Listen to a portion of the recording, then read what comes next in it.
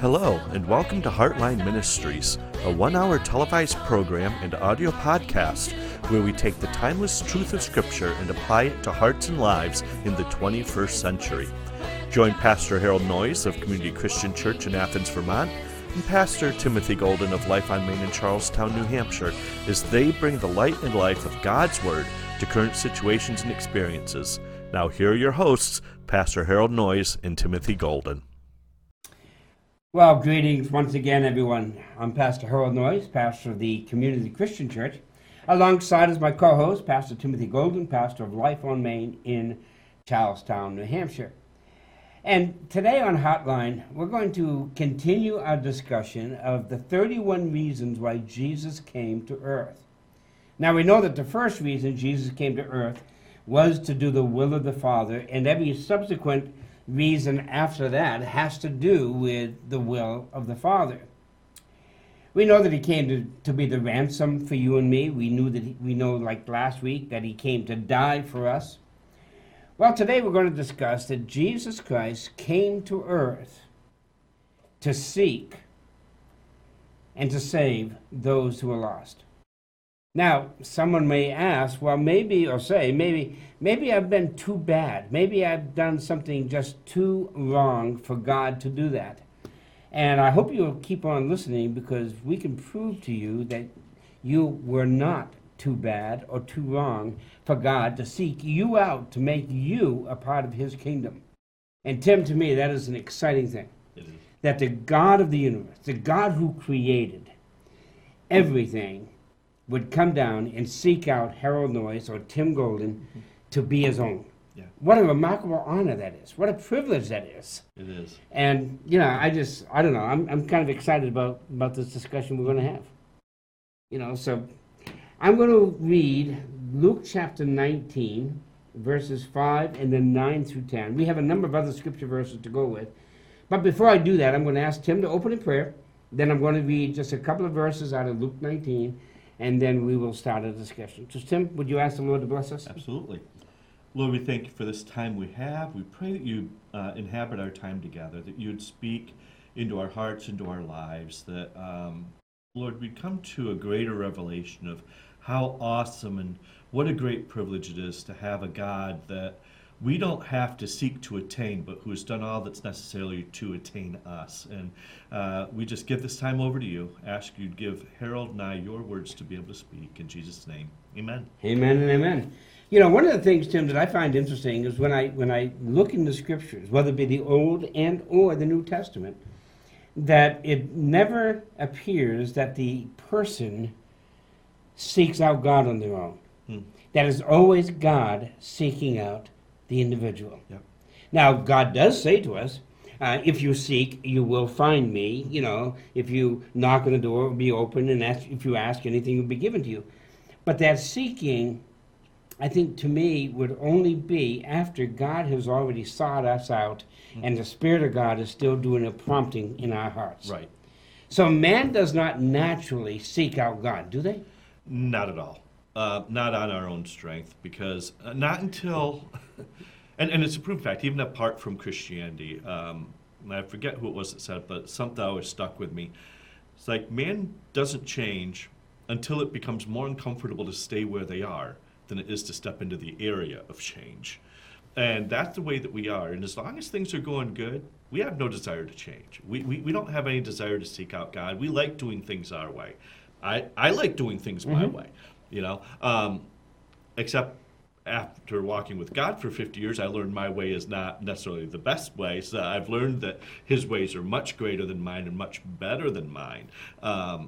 But left to my own devices, without a God who had sought me out first, who sought to woo me to himself, that sought to send his Holy Spirit to really tug at my heartstrings, to orchestrate things in my life, to make me see my need, I wouldn't have. I would have kept going my own way.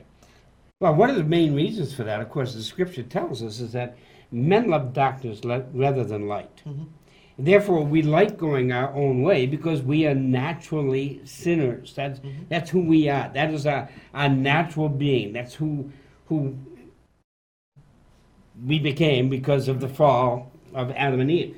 So what has to happen is God has to break through that natural tendency to want to live in darkness rather than light.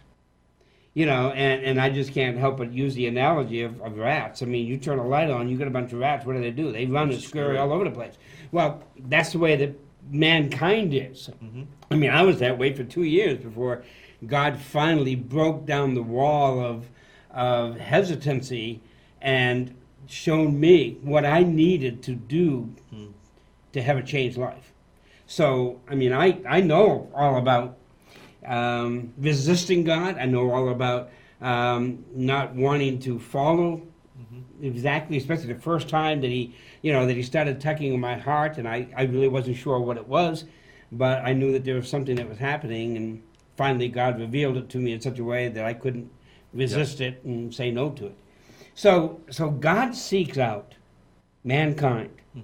And one of the neat things that is really interesting, and I think last week we touched on it, on Jesus Came to Die, we touched on, for example, Matthew.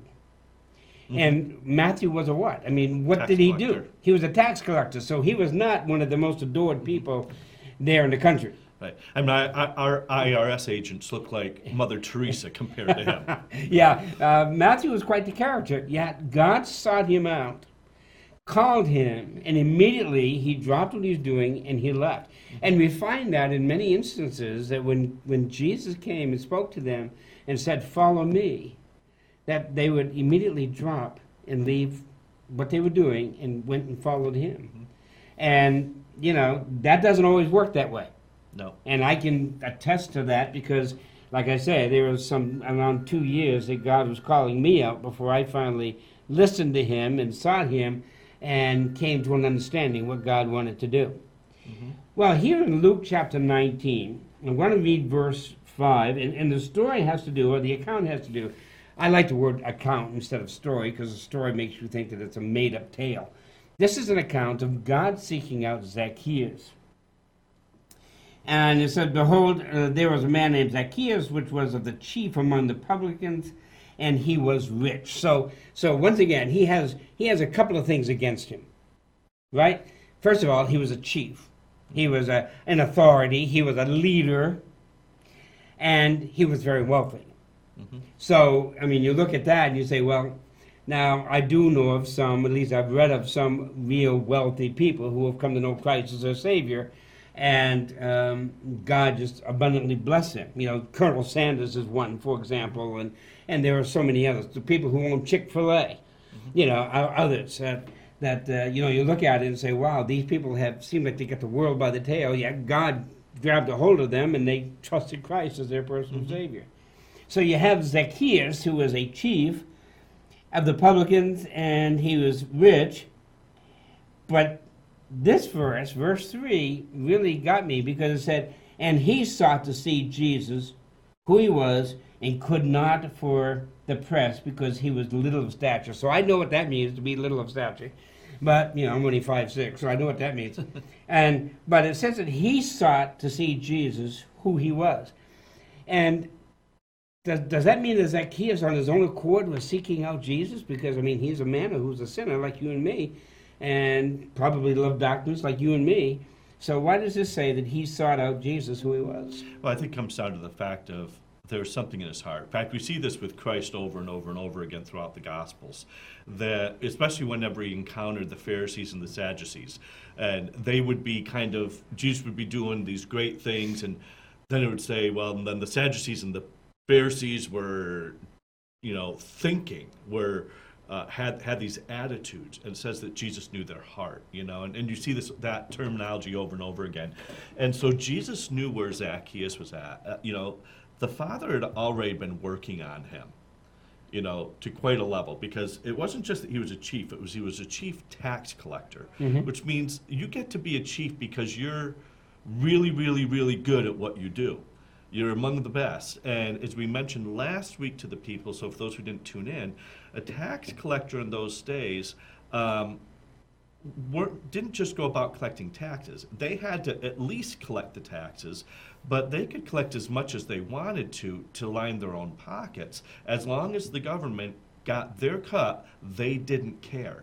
And so for him to be identified as a chief meant he appeared very, very successful at what he did. And he therefore was really crooked. But yet amongst that attitude, there was something in him, even amongst his selfishness, amongst his pride, there was something that was drawn to Christ. And that comes when we begin to see something of a need within our own lives. Because if he didn't see some sort of a need, if God hadn't began to reveal to him that there's something lacking in your life, he would have had no desire to really seek Christ out, because he would have been convicted. Because undoubtedly the words of the sorts of things that Jesus taught about, I mean, we're in chapter 19 here. Right. A lot of Jesus' ministry has happened now. So word traveled about him and about the things that he would talk about and share.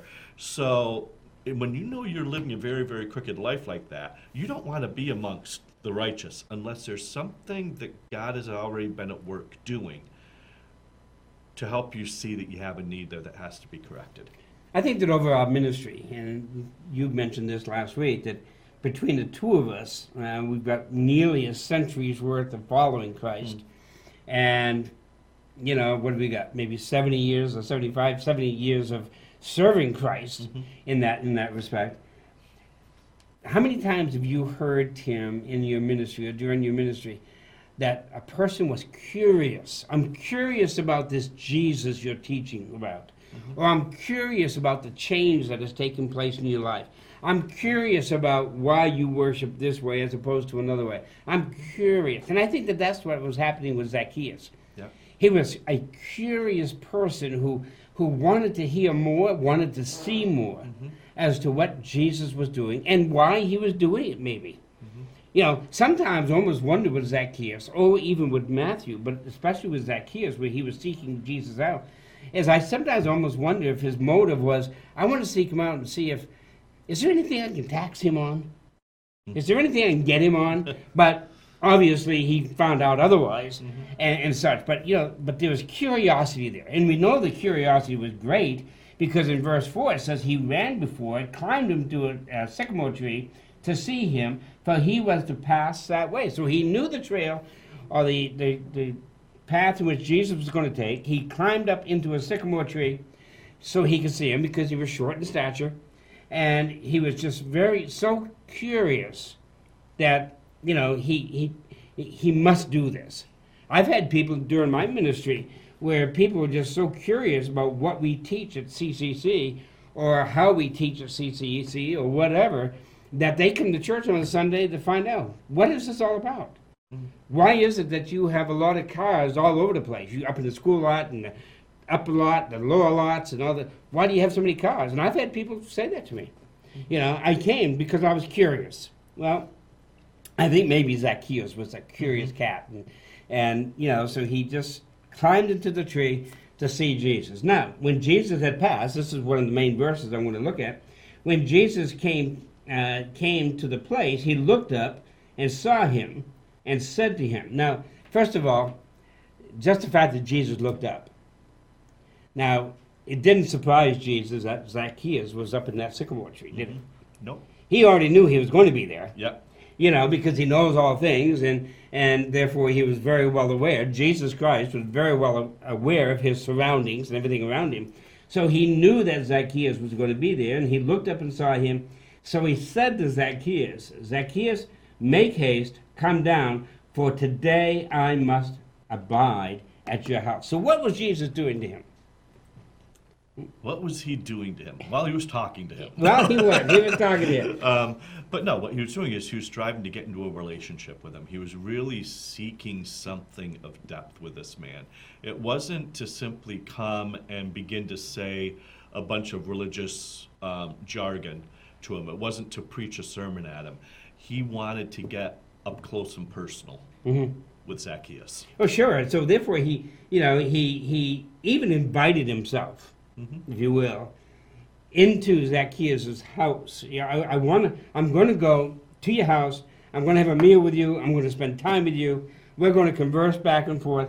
And I'm sure Jesus knew that it was not just going to be just a one-on-one relationship, because wherever Jesus went, there was a lot of people who followed. So, but I find it very interesting that he invited himself to go to Zacchaeus' house. And it's just like, as I remember my salvation experience 50 years ago, so my mind is foggy. But as I remember that, I can now look back and picture the times or remember the times that God was tugging at me, trying to get my attention, trying to get me to finally say, yeah, come home with me, come live with me, or come abide with me, come be my Lord. I mean, he was constantly tugging at my heart and life. And I think that there's probably a lot of folks who are watching, Tim, who there's something tugging at them, but they're not sure what it is. Maybe it's just there's something tugs at them to watch our program. Or maybe it's something tugs at them that, they're passing through and all of a sudden they stop at Hotline Ministry and they watch it to see, what are these two nuts talking about? And stuff. So, Jesus goes and says to Zacchaeus, and I love what he says to him. First of all, make haste and come down. Come down quickly. Jump out of there and just come down because you and I are going to have an encounter. And I find that so wonderful that the God of the universe, now we're talking about Jesus Christ, but Paul tells us in Colossians 1:16 that Jesus Christ was the God who created all things, and by him all things exist and has its existence. So here's the God of the universe who has made all things, and by him all things exist and stays in existence, calls up to Zacchaeus and say, you make haste, come down, I'm going to go to your house. What an invitation. It is. But what he was really doing is he was really addressing a need that he knew he had. Because as we, again, mentioned last week, that what the Romans did is the people they used to be tax collectors were not Romans. They used Jewish people. And Zacchaeus was one of them. Yep. Just as Matthew was. And so they were like doubly evil in the eyes of the Jewish people, because not only are you a tax collector, not only are you lining your own pocket, you are a traitor of sorts, because we are Jews and you sided with the Romans on this just to make a name for yourself. Yeah. And so that if there's one thing that probably never happened to him is somebody saying, hey, Zach, I'm going to come over and hang out with you today. Yeah. They wanted nothing to do with this guy. He was ostracized from his community. And every time he walked into a room, there was probably people that walked out. So to have someone, anyone even, not to mention the one person, all of a sudden you want to get a glimpse of this guy. There's something about him that's intriguing you. And then that one person, of all people, actually looks at you, makes eye contact, doesn't turn away, and then says, you know what? I so badly want to be with you, I'm going to invite myself to your house for dinner. Yeah. I'm going to wait for the invitation to show you how much I want to be with you. Yeah. And that was huge for him. Yeah, I think one of the neat things, as you were sharing that I look at is Jesus, being who he is, knowing what he knew and knows, probably knew that Zacchaeus in himself would not invite Jesus to his house. Now, there's probably several reasons for that, but to me, one of the big reasons is, look, I have no friends. Nobody wants to hang out with me. Nobody wants anything to do with me. So why would I invite Jesus Christ, God, to come into my house?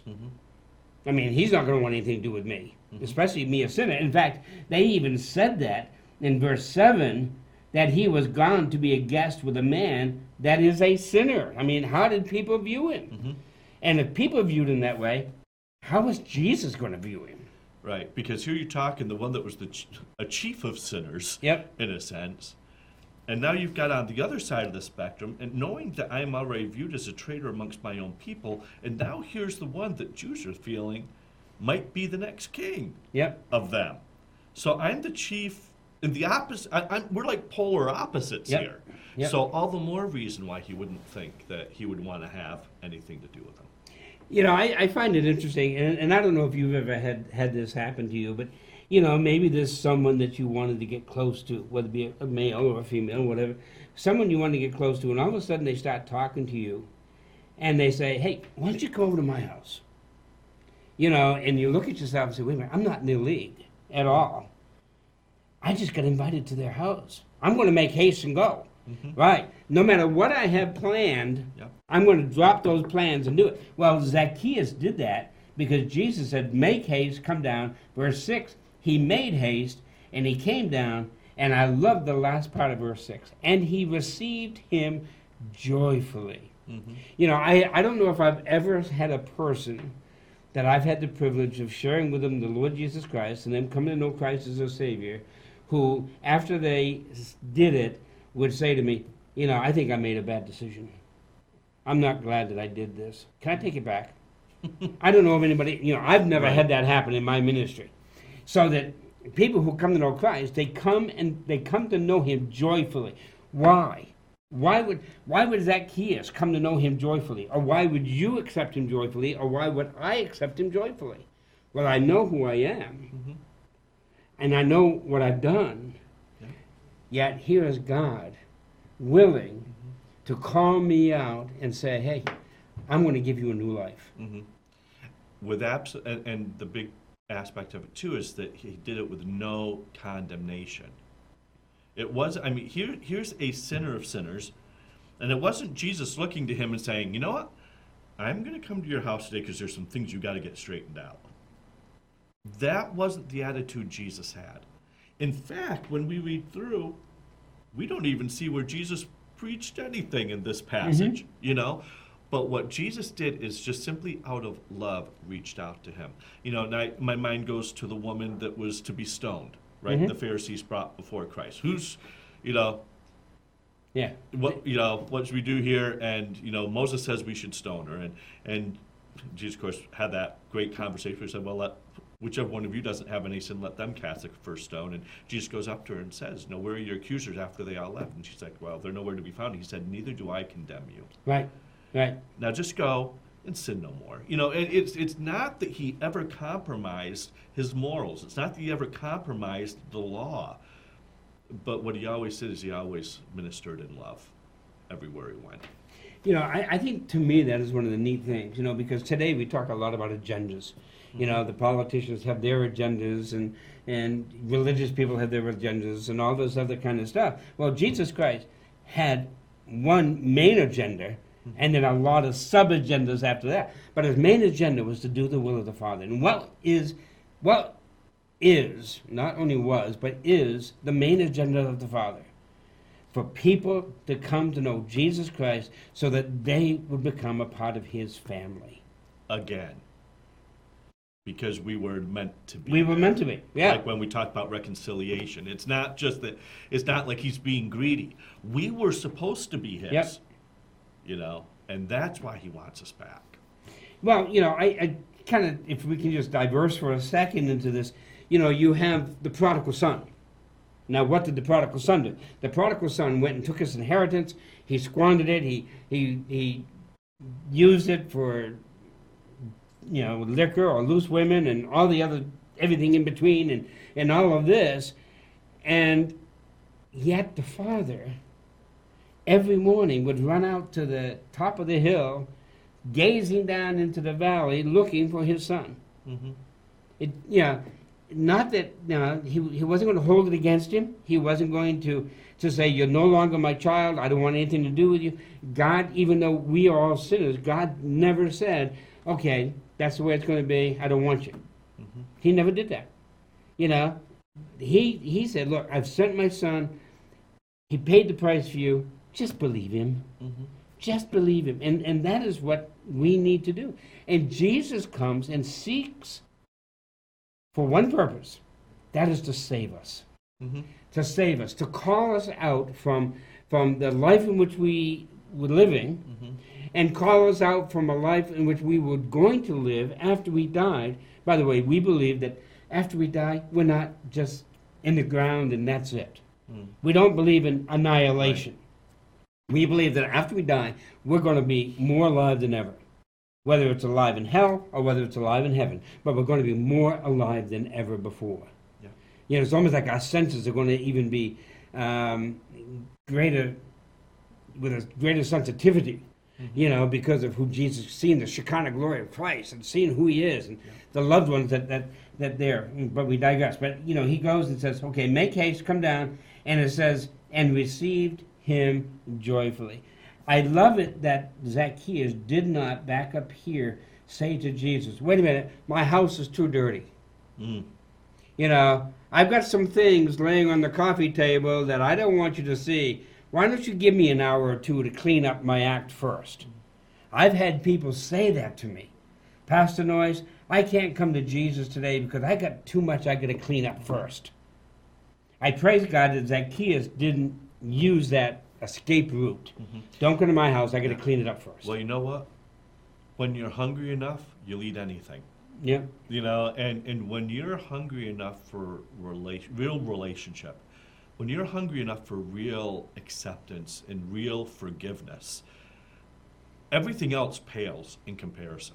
You know, and so when all of a sudden that comes before you, and he may have thought, maybe had second thoughts, maybe halfway towards the house, I don't know, but I believe that was a big piece of this, was just the mere fact that Jesus would want to hang out with him.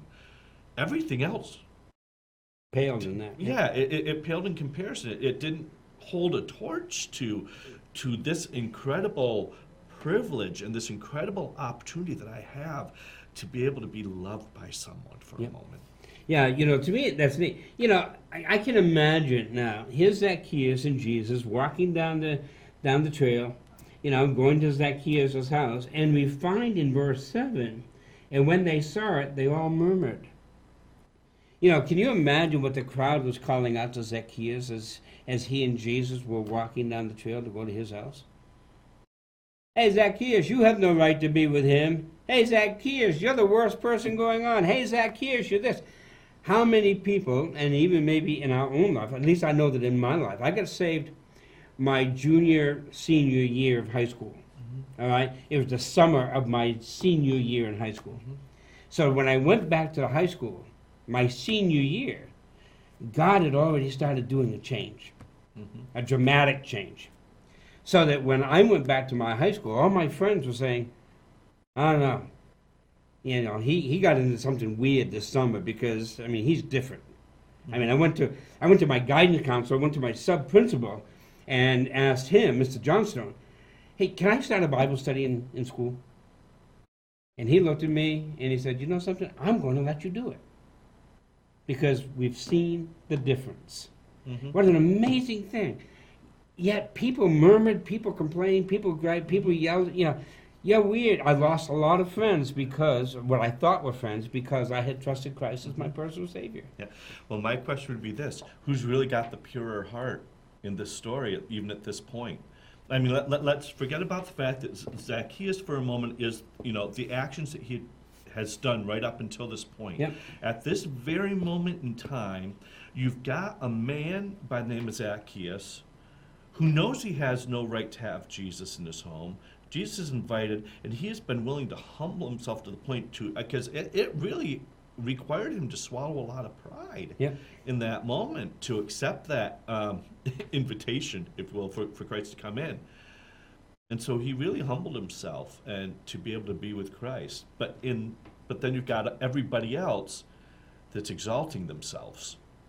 And basically in their murmuring, what they're saying is, not just you don't have a right, I have more of a right to be with him than you do. I'm not as bad as you are. Right. And so really, who is the one that in their heart, why we call it Heartline, Right. who in their heart is closer to Jesus? Was it Zacchaeus? Or was it the crowd? The crowd may have been closer in proximity, but Zacchaeus' heart was really closer to him. Yeah, you know, and to me that is the key to the whole thing is in my view, at least, as I say, it does not say it directly in this, but certainly in my view, there must have been a working of the Holy Spirit of God in Zacchaeus' life. Whether Zacchaeus knew it or not, there had to have been something going on in his heart and life to draw him to even seek out Jesus, to want to see him, whether it's curiosity to see how he does his miracles or whatever the case may be. You know, God will use that curiosity even to show and to draw you ever closer. What I find so interesting is when Jesus is walking with him to his house, people are murmuring, verse 7. Verse 8, Zacchaeus stood and said unto the Lord, Behold, Lord, the half of my goods I give to the poor. And if I have taken anything from any man by false accusation, I restore to him fourfold. Now that's in verse 8. So how immediate was the change? Mm-hmm. How immediate was all of a sudden Zacchaeus is over here who was robbing people. Mm-hmm. Now he's with Jesus, he's walking with Jesus, and I think to me that's a key. He's walking with Jesus, Yep. and there's no indication between verses 7 and 8, whether we read between the lines or not, that Jesus said to him, by the way, you have to reduce your bankroll by 50%. Mm-hmm. You know, I don't see that here. I don't see Jesus even implying that, or Luke implying that. And one of the reasons I chose Luke to give out this account is because Luke seems to, being a doctor, being a physician, would have a bigger or a greater picture of things that were happening around him. Mm-hmm. You know, and he doesn't make any mention of that. So how did Zacchaeus, or why would Zacchaeus, in verse 8, first of all, he calls him Lord, Mm-hmm. which to me is very significant, and immediately it goes and says, the half of my goods I give to the poor, and if I have taken anything from any man by false accusation, I restore him fourfold. What would cause him to do that? Nothing short of the encounter with God himself. You got it.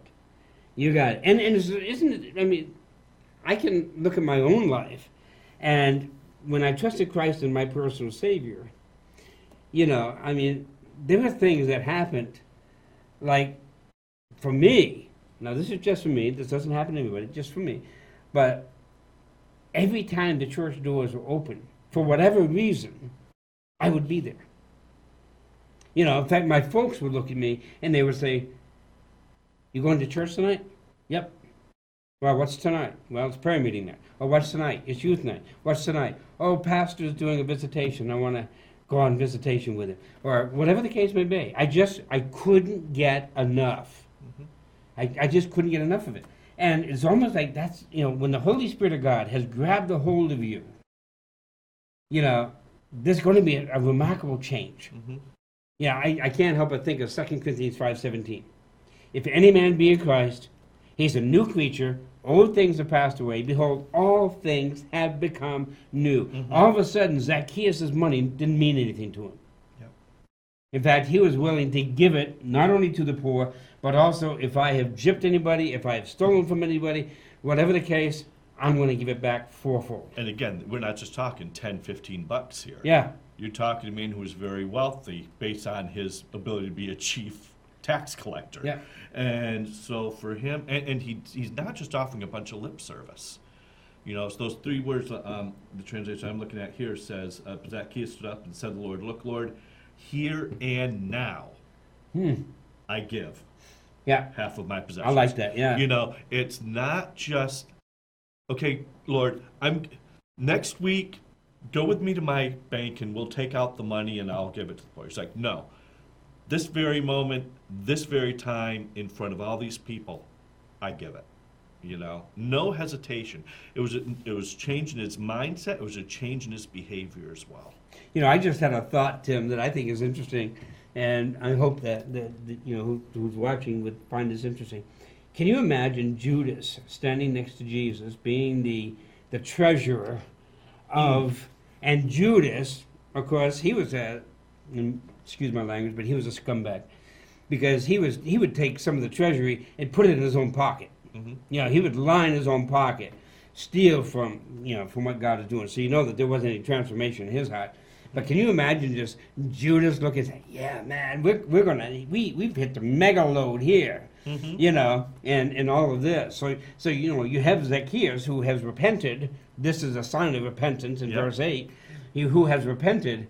Yet you have his Judas Iscariot, who obviously has not repented, and he's looking at it saying, wow, we've hit the mother lode here, kind of a thing.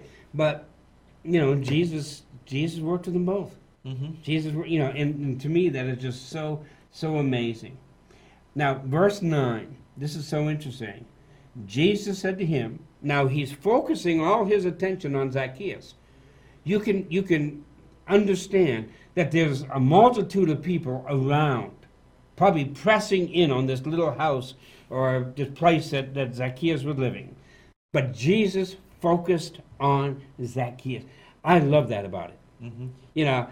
Just think of all the billions of people that have ever lived on this earth, yet Jesus Christ focuses on Harold Noyes, or focuses on Tim Golden, or focuses on you who are watching. Mm-hmm. His focus is on you. In fact, when he was on the cross, his thought was on you. Mm-hmm. Amongst all the billions of people that have ever lived, his thought, him being God, was able to put his attention on you. What an amazing God we have. Yep. And God was able to put his attention on Zacchaeus at this time. So now watch what he says to Zacchaeus. Jesus said to him, this is verse 9 of Luke 19, Jesus said to Zacchaeus, this day is salvation come to this house. So, we know he's not talking about the physical house. We know he's not talking about the brick and the mortar or any of that stuff. So, another term would be this household, that salvation has come. So, it wasn't only Zacchaeus, was it, that got saved that day? Or was it the household? It'd be like the guard.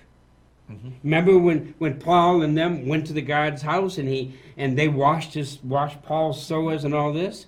And what does it say? It'd be the guard and his household got saved. Well, what you see a lot of times, just even bring it up to current day, there's been a lot of research, a lot of studies that have been done that if you take a home, and this is not meant to be a sexist comment in any way, shape, or form, but these are what the facts are showing. This is what all the surveys show.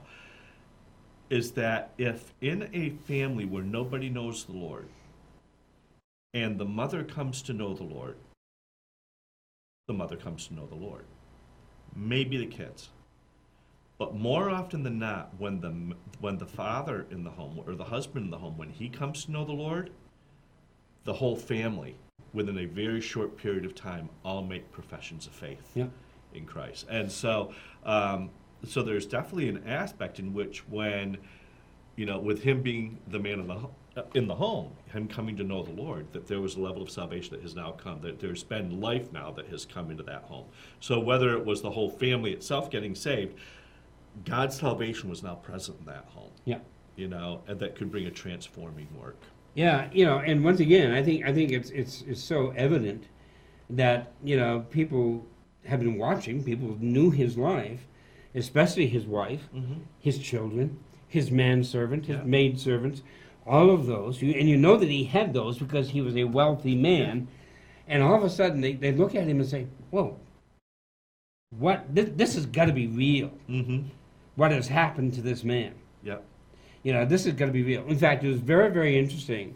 In my high school yearbook, my graduating year, when they asked questions and they did a little profile of each of the graduating seniors, they asked the class, so what is Harold, the one putting the thing together, what do you think Harold's future is going to be?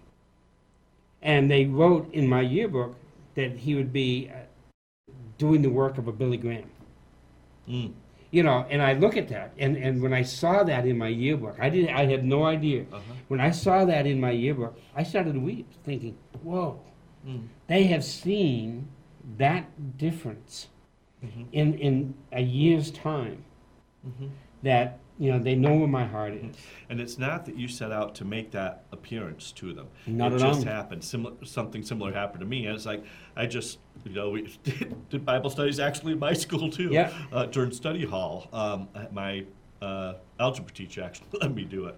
But I remember I had a social studies teacher, and I didn't go around, trying to, tell everybody that they were going to hell or anything like that. I mean, I had no, Jesus affected my life, and I didn't mind letting people know Right, that, but right. I wasn't going around, beating people up with it. But yeah, I had my social studies teacher even asking me questions, and even her comments in my yearbook were things of, I'm going to miss my Bible interpreter. Yep. And so, but it's this fact that people see it. It's not that you feel like you've got to consciously make people aware. They just notice Yeah. when the real deal is happening. And for Zacchaeus, it's not that he was perfect. I'm not perfect. Right. And you're not perfect. Absolutely not. Ask my wife; she'll tell you. But the thing is that doesn't mean there's still not huge transformation that's visible to everybody around. But there will, if people have to ask if you're a Christian, Yeah. might be something you might want to think about.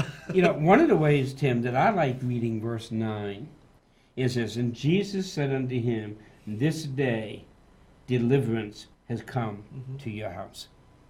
Because salvation is really the word deliverance. You have been delivered. And I love that. You have been delivered. What has Zacchaeus been delivered of? Not only has he been delivered from his eternity in hell to an eternity to heaven. That's a big deliverance. But your house has been delivered. You're going to become a changed person. You're going to become a person that instead of the people murmuring against you, as in verse 8, now they're going to look at you and say, what happened to him? What has made the difference? Why is he this way? Why is he willing to give this money to the poor? Why is he willing to pay Joe Blow down the street 4 times what he stole from him? Why? And it's because he has been delivered. Because there's a piece of him that knew he needed some level of salvation. Yep. And that's not a word we use in our normal vernacular, but you know what? In some ways we do. And the picture I get of this is something that we're familiar with, and it's this thing called Lifesaver. And I'm not talking the candy that you pop in your mouth. I'm talking about that white little itty bitty inner tube type thing that you'll see on a boat, right? And that thing is called Lifesaver. And what happens is, why is that there? Because when somebody falls in and they need rescuing, you throw the Lifesaver out. And who grabs it? It's the one that knows that he's ready to drown or that he can't make it. The person that thinks he can swim to shore, he wants nothing to do with the Lifesaver. He's just going to go. The one that's going to reach out and grab hold of it is going to be the one that knows he's drowning. And that's kind of what I see happening here. She says, no, today's salvation comes because I came to seek and save that which was lost, or that which was drowning, in a sense. Zacchaeus had an aspect, whether he called it this or not at the time, he knew he was lost. He knew there was something missing, that something wasn't lining up. There had to be more to life than this. And when he saw Jesus, and he saw the life that Jesus had with him, I want that. He reached up, he grabbed hold of that inner tube, and nothing else mattered, even if he had to let go of all of this to grab hold of it. And he grabbed hold and didn't let go. To me, the Lifesaver aspect, and I look at it this way, is here you got Zacchaeus drowning in his sin, in his way of life, and in his humanity. You have Jesus alongside him in the water, and he says, here, put this on, put me on, put this on. Because, he may be without strength. So we have in verse 10, for the Son of Man has come to seek and to save that which is lost. I love that term, the Son of Man, because what does that mean about Jesus? He's God, but he became like a man.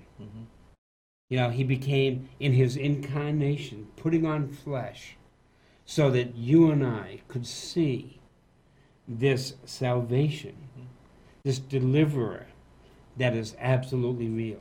Now, I told my church this past Sunday at church, I said, you know what faith is? Faith is taking the invisible and making it visible. I have never seen Jesus face to face. I have never touched him. I haven't handled him with my hands like John and the apostles did and so forth. I haven't done that. But you know something? I know he's alive. I know he's real. I have been able to see that the invisible now has become visible to me. Whether it's in my heart's eye, whatever, I know that he's there. And that's what Zacchaeus found out. Mhm. That's what Zacchaeus saw. Yeah. I want to go over to 1 Timothy 1. Yeah. Well, before we go there, Go ahead. just a personal, I guess, illustration, if you will, that kind of goes along with this, and which I was thinking about when I was sharing it, but it's kind of really impacting me. I kind of had a chance to live out some of this myself. It was back when I was around 13 years of age, and we were in the, I don't know what the name of the river was, but it was not a pretty river. In fact, it was a river you didn't dare go swimming in without your sneakers on. Oh. And so we were out there and we were, swimming. We had inner tubes and all that kind of stuff. And I had gotten knocked off I know, because kids do what kids do. But I found myself, it's like, okay, it's starting to go down. So I'm swimming towards it. I think I was close enough, and I'd reach up to try to grab it. And it was close enough for me to touch, but not quite close enough for me to get my hand up and around, and I pushed it further down. And that kept happening. But what happened was I wasn't the greatest of swimmers, and now I've got the weight of these wet shoes on my feet. I began to run out of energy really, really quickly. And all of a sudden, I started going under. And I'd fight, and I finally got back up, and I'd start to go down again. And it's like, I really honestly saw my life go before my eyes, because I literally felt every ounce of energy drained from my body. And I was like, I'm done. I can't. And I was screaming out, but but none of the others were hearing me. And I was starting to go under.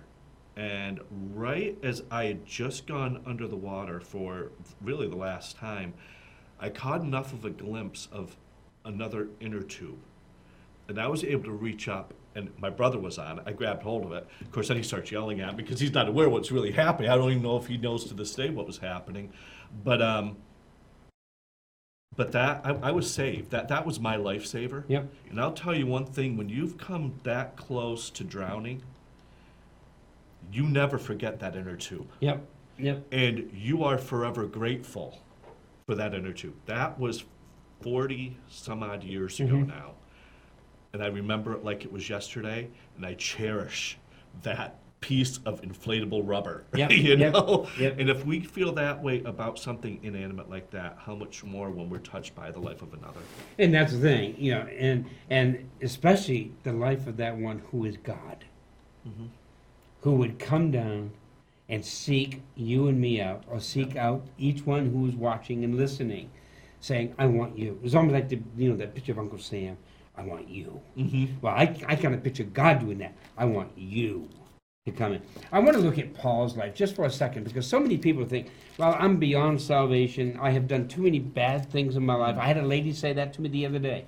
I can't get saved because I'm just such a wicked person. And I brought her to these portions of Scripture. Listen to what Paul has to say. Chapter 1, 1 Timothy. I thank Christ Jesus our Lord, who hath enabled me, for that he counted me faithful, putting me into the ministry. But this is who I was, who was before a blasphemer. I was a persecutor. I was injurious. I caused pain. I obtained mercy because I did it ignorantly in unbelief. And the grace of our Lord was exceeding abundant with faith and love which is in Christ Jesus. This is a faithful saying and worthy of all acceptation, that Christ Jesus came into the world to save sinners, of whom I am chief. Folks, Paul the Apostle looked at his life, saw what he was doing, saw how he was persecuting the church, saw how he was even putting church people to death. He was burning churches. He was doing all kinds of things, horrendous things to the church. Yet Jesus Christ sought him out. On the road to Damascus, if you go back to Acts chapter 19, on the road to Damascus, Jesus said these words, Saul, Saul, why do you persecute me? And Paul knew exactly who it was. Who art thou, Lord? And then Jesus answered, said, I am Jesus whom thou persecutest. And he fell off his horse, and he landed face first and just bowed his head, bowed his knee before Jesus Christ, because Jesus Christ sought him out. And it's really understanding the depth to which he sends us out, because that very passage, I don't know the number of times growing up that I read that, and I read it and read it and read it and could quote it forward and backwards. and always overlook that aspect where Jesus said, "Why are you persecuting me?" What Paul was doing is Paul was persecuting Christians. He was killing Christians. But Jesus didn't say, "Why are you persecuting those of my flock?" or "Why are you persecuting my children?" He said, "Why are you persecuting me?" What was done to his children, it was as though you did it to him directly. I mean, he has that level of ownership. When he seeks somebody out, it's not just seeking out an individual, it's seeking them out to become one with them, in a sense. You know, God had that very same thought in the Old Testament towards the Jews.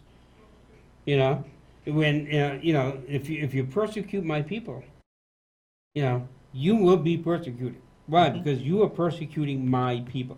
It's the same way now with Christians. Those who are persecuting Christians, and there's a lot of persecution against Christianity these days, not only around the world, but even in America. You have to be careful, because Jesus will say the same thing he said to Paul. Why are you persecuting me? When people persecute me or say things against me or whatever because of my Christianity, I don't take it personally. Why? Because I know that they're doing it against Christ. They're doing it against him. Jesus Christ came to seek you out. Just as he sought out Tim and me. He came to seek you out. But he came to seek you out with a purpose, with an agenda. And that agenda is to save you. To send you the lifesaver of himself. To snatch you. I love out of Jude. In Jude, I think it's around verse 24 or something, where Jude says, and plucking them from the fire. Or in your case, plucking you out of the river. And that's exactly what Jesus Christ came to do. He came to pluck us out and to draw us to his bosom. I hope you know Jesus Christ is your personal Savior. And if not, today, right now, you can say, Jesus, come into my life, save me. I know that I'm a sinner. I know I'm not worthy. But Lord, I ask you to come in. And you know what he'll say? Gladly. I invite myself into your house, which is your body. You are now a temple of God. We are a temple of God. Well, I love that verse at the end of what it is that you shared there. He said, "But for this very reason I was shown mercy, so that in me, the worst of sinners," stating that again, "Christ Jesus might display his unlimited patience as an example for those who would believe on him." Unlimited patience. I just love that. And you know something, Tim? I know you. And I know me. And God has to be very patient with the two of us. Kidding. I'm Pastor Harold Noyes, pastor of the Community Christian Church. We are located on the Lower Road in Athens.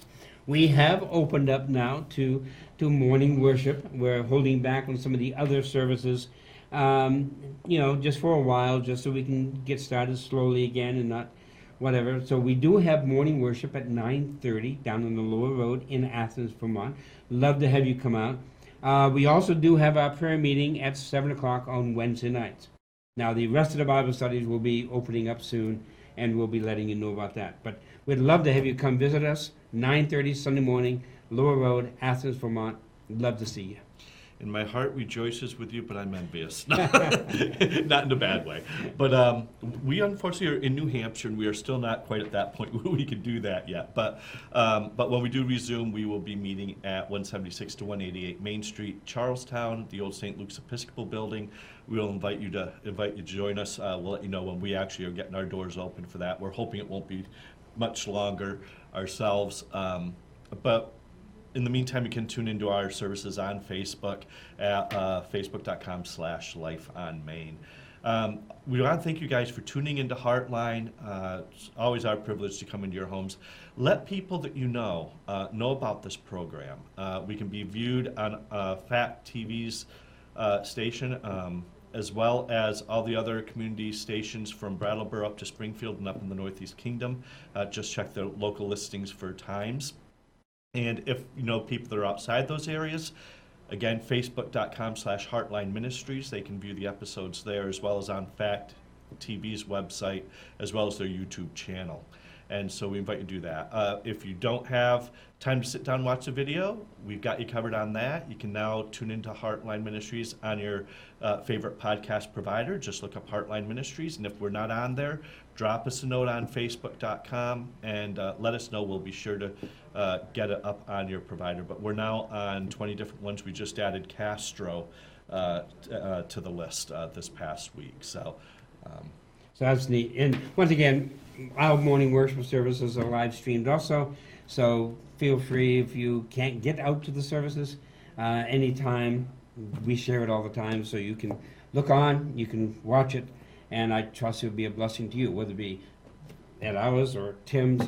I watch Tim all the time, so great blessing. So please avail yourselves to those. Thank you so much for tuning in to Heartline Ministry.